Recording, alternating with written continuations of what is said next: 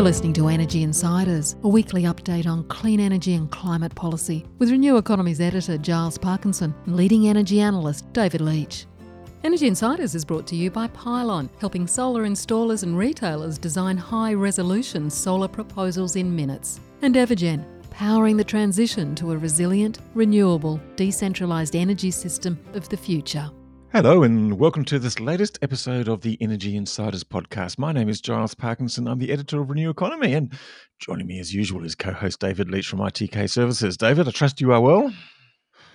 Giles, I'm well. I trust our audience as well, and enjoying some winter weather that we have here in the Southern Hemisphere. And I guess it's you and I, Giles, ruminating on what's been an interesting week or so in Australia, particularly on the political scene, and I guess globally the technology scene keeps moving along. I hope we get a chance to talk about offshore wind very briefly, which was the fastest growing sector by far of renewable generation. But what do you think we should talk about, Giles?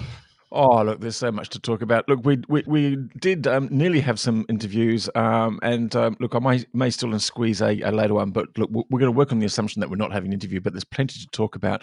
One thing I do want to say right at the start of the episode, though, is to welcome a new co-sponsor to this podcast, which is Pylon, who provides sort of services and design services for solar installations and things like that. So we welcome them on board, and they will be joining Evergen.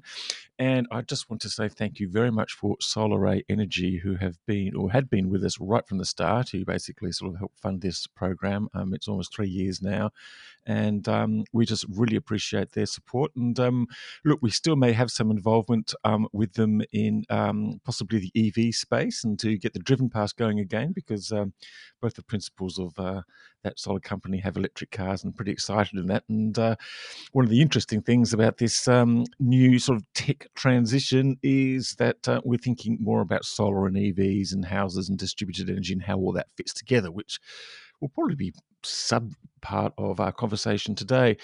So look, just once again, welcome to Pylon. Thank you very much for solar energy, and also thanks to Evergen for keeping on going. But look, there's quite a lot to talk about last week. A lot of things happening in the kind of political and institutional space, and it's kind of interesting.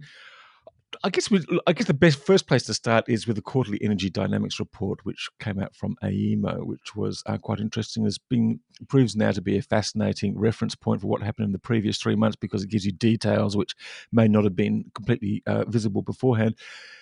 The big takeout, though, was that renewables obviously increased. It pushed coal out of the way. It brought prices down, and hey presto, it also brought emissions down to a record low since the creation of the national electricity market. And I guess the fascinating thing about this was the statement from Minister Angus Taylor, who sort of said, "Oh well, the prices are down, all thanks very much to our big stick incentives policy," which I don't think is quite true. And the Minister for Emissions Reduction made absolutely no mention of the emissions reduction, which I thought was a bit disappointing. Well, you know, it was no surprise to us, most of the things, to us at ITK, that most of the things, because, we've even written about them. And in fact, more recently, I think the actual, it's been a slightly disappointing performance, basically since the end of the June quarter, from variable renewable energy, wind and solar. Its share is down at 15%, but there's no doubt that the big feature has been the fall in electricity prices, which is partly due to the increase in renewables, but also, as everyone knows, due to the reduction in coal price and the reduction in gas price. And in fact, the coal prices, electricity prices have fallen so far that gas is not even the marginal price setter necessarily all the time anymore. It becomes a question of the squeeze on coal. And I think that, Giles, leads nicely into a forum that the CEC held this week, which Michael Mazengrab, have I pronounced Michael's surname correctly? Not, excuse me for coughing. No, not quite. Michael Mazengrab. Michael Mazengarb, and he reported on that seminar. And for those that haven't read the story, Kerry Schott, who's the head of the ESB, said that she didn't think the ESB should continue once it's done its current work, whatever that work is. But I think that's going to go on for quite a while myself.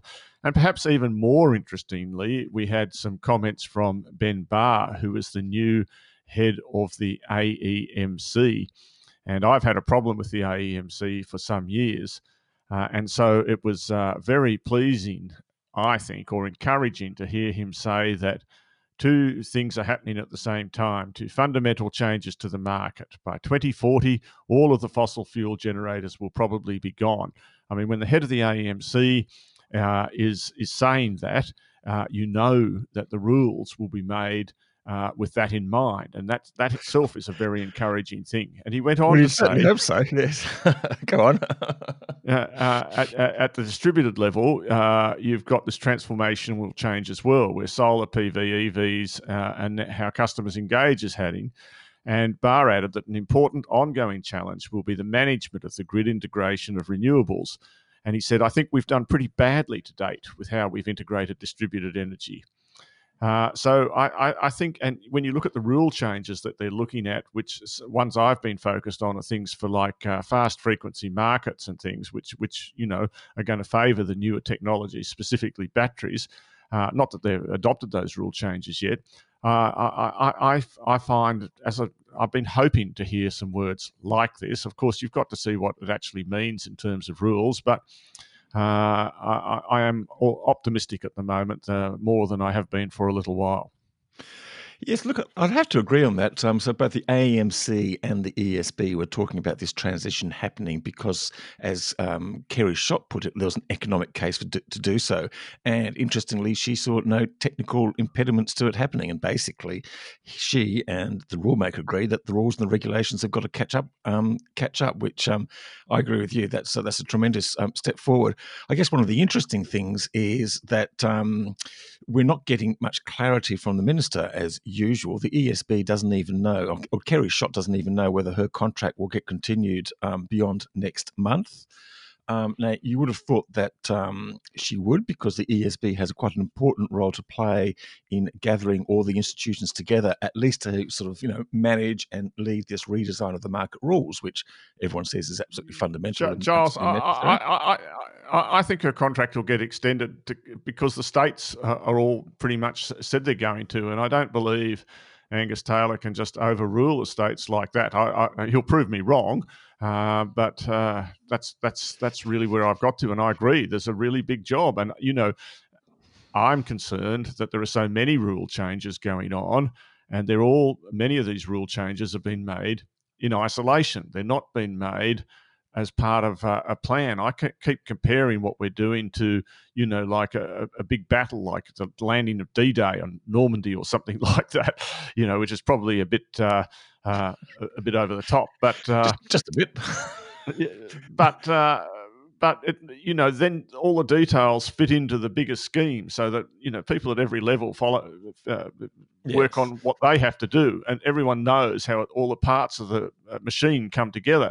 But when all these rule changes happen in isolation, and I think there's 300 rule changes being listed at the AEMC, are obviously not focusing on them all. Someone at the CEC told me that they're working on 75 submissions at the moment. It's too much.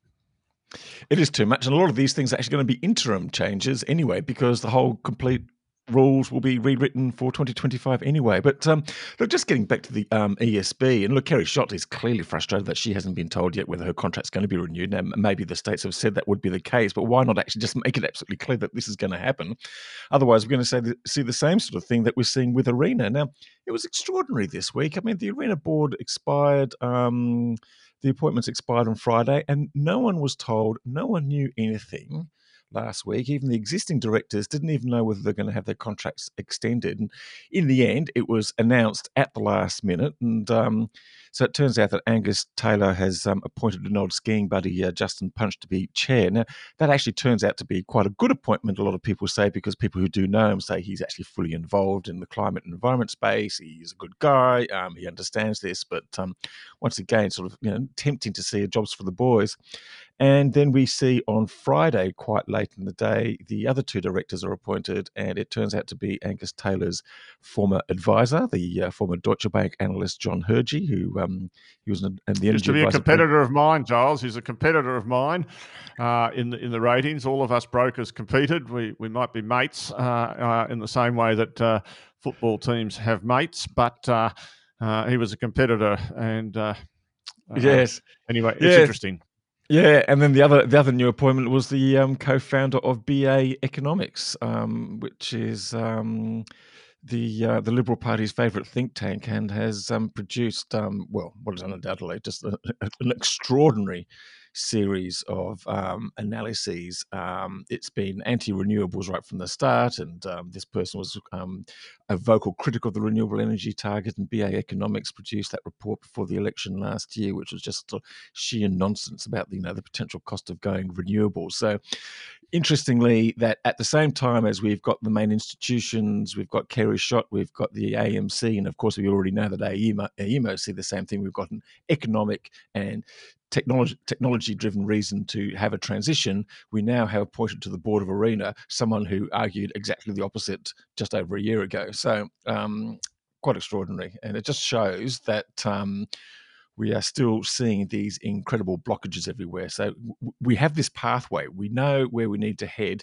We kind of know how to get there. We've got to sort out the details, but we've just been sort of hit with these hurdles at every turn. And it's very frustrating. And yes, Giles. And in fact, the transition to very high renewables penetration is not quite as... There is no fundamental impediment, but there's an awful lot of work that's got to be done to make it work. And just to remind everyone, we've got to sort out the system control issues. That's a whole stream of work, and we hope to talk more about that on this podcast in the future. We have to make sure that the lights stay on, and that means having enough dispatchable capacity, and it means building new capacity in front of the coal stations closing down, and that would work much better if we had a policy at the top. And we have to make sure the right amount of transmission is there, whatever the right amount of transmission is. And we've still got problems with the RIT test around that. And, we've had the South Australian interconnector held up for 6 months beyond when it was originally approved under the RIT rules, because it's got to go through another test. And I understand that every 6 months it's held up costs consumers, mostly in South Australia, $50 million. So that's bad luck, guys. You're losing $1 million a week, but I mean, compared to the submarines, that's trivial, of course, and everything else. But still, it's money that you're not going to get back. So there are actually a lot of challenges, and this is where the problem at the top level of politics really becomes important, because I think there's a lot of agreement at the state level, more or less agreement, or a willingness to work on these issues. Most of the states can see it's in their self-interest to do that, either politically or economically. But at the federal level, the biggest block of votes in the current government comes from Queensland, and Queensland Liberal Nationals are the most anti or the most pro-coal, put it that way, and therefore they're anti-renewables. They are the most anti-group, and they're the biggest block of the current government. And so it's natural that the government reflects that voting block, and that's the problem. We've got a great machine going around without a head. Yeah. Well, it was interesting to note, actually, last week, I think there was an energy debate hosted by Solar Citizens, the advocacy group, and it had the energy minister and the putative state energy, or the opposition energy spokesman in Queensland, because, of course, they've got an election coming up in October, and they rejected the idea that there would be any state funding for a coal-fired generator in North Queensland. So quite an interesting one there. And there's actually been some interesting reporting from The Guardian about Shine Energy, which is this company which is supposedly going to get the funding to do the feasibility study for this thing in Collinsville. I mean, you and I know it's never going to happen, and it's just a dumb idea. But the fact that we're even talking about it and they're going through the motions is just ridiculous. But I mean, it is a farce from woe to go, and just so indicative of just how a sensible transition is sort of hijacked at every opportunity.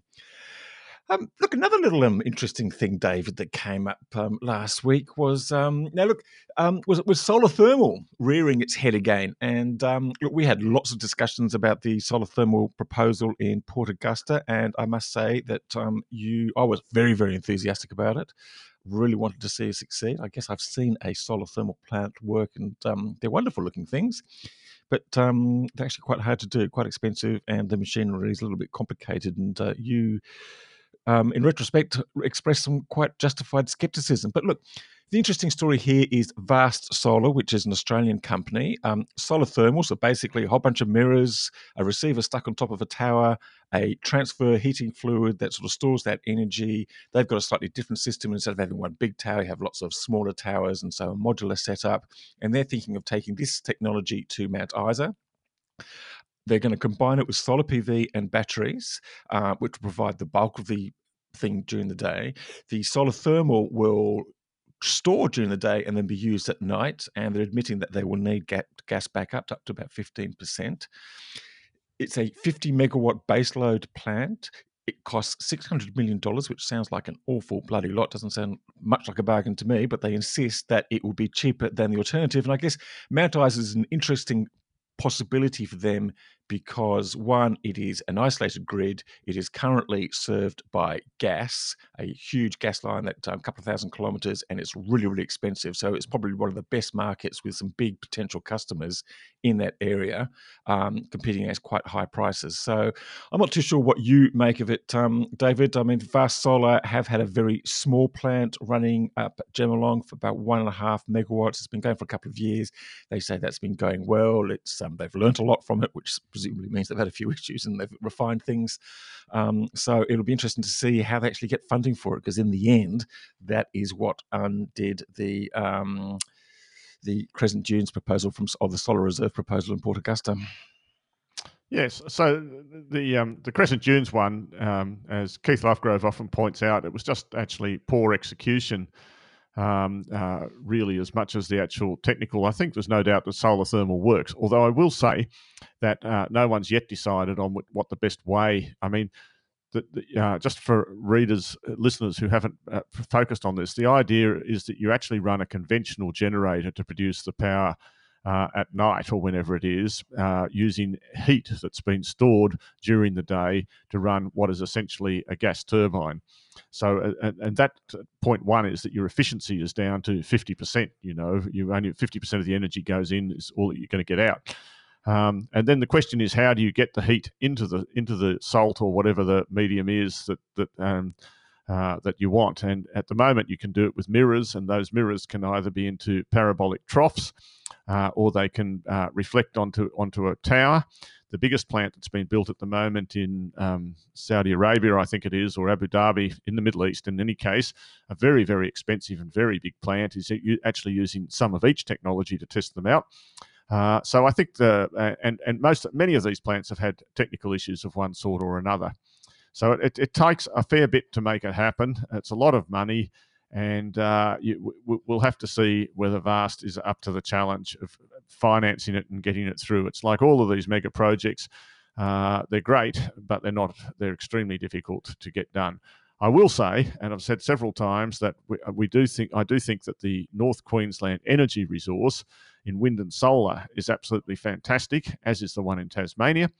And people who can find ways to get that resource into the market are going to end up doing well over time.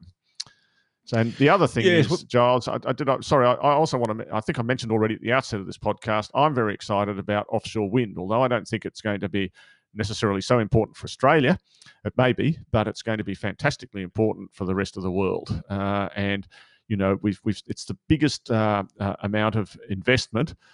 Pretty much over 50 billion, I think, was committed US during the half year to offshore wind around the world. So it's really starting to become very important, and something that followers of the sector need to keep an eye on.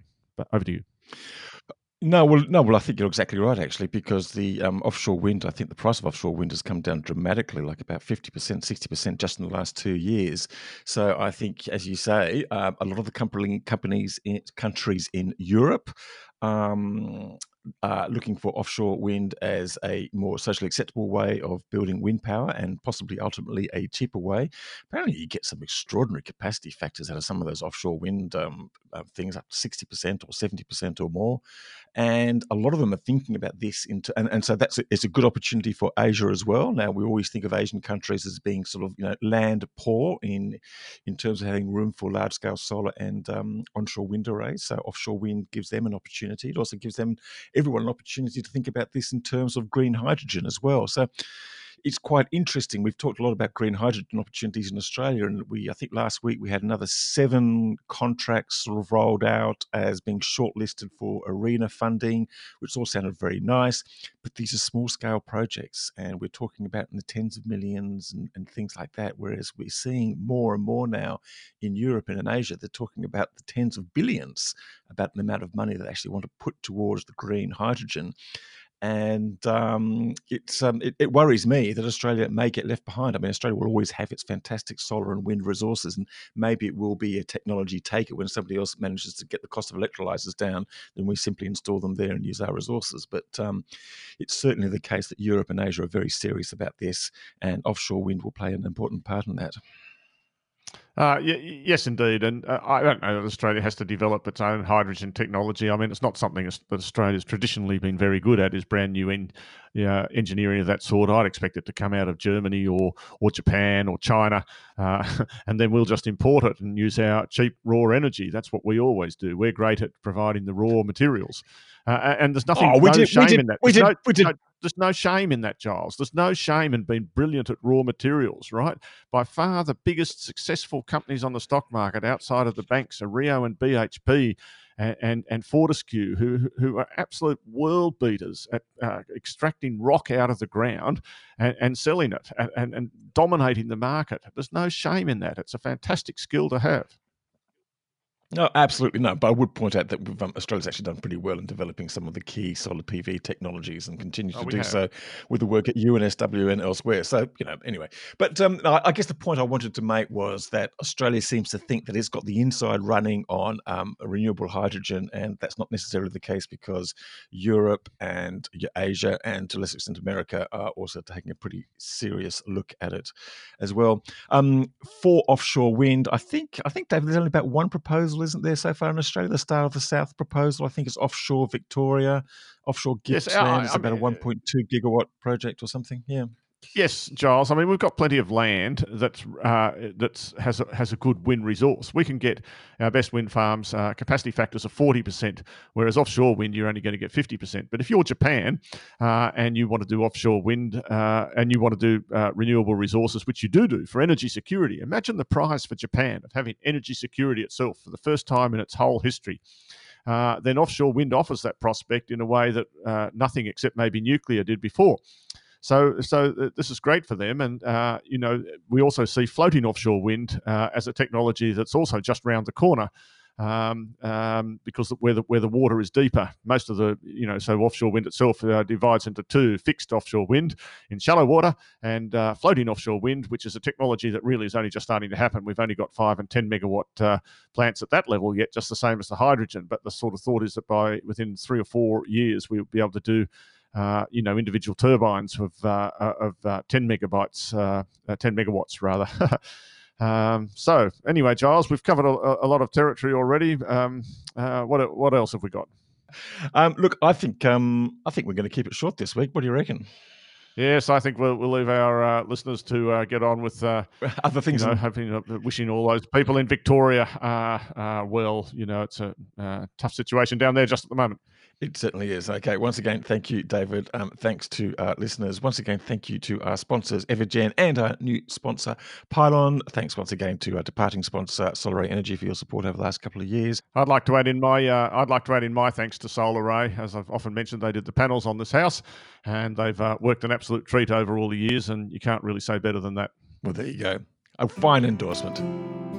Please leave a nice review or any sort of review on the Apple iTunes store, and we'll be back again sometime soon. Bye for now. Energy Insiders was brought to you by Pylon. Pylon provides easy-to-use solar design software for installers and retailers with pay-as-you-go pricing, no monthly cost and no lock-in contracts. Join Australia's top solar companies who trust Pylon to design high-resolution, CEC-ready solar proposals. Energy Insiders was also brought to you by Evergen, the market-leading renewable energy software business that optimises the performance of residential and commercial solar and battery systems. Evergen enables large numbers of systems to operate as a single fleet, so network operators can use them as a virtual power plant, generating significant value for consumers, network operators and the energy system as a whole. Evergen software is powering the energy of the future.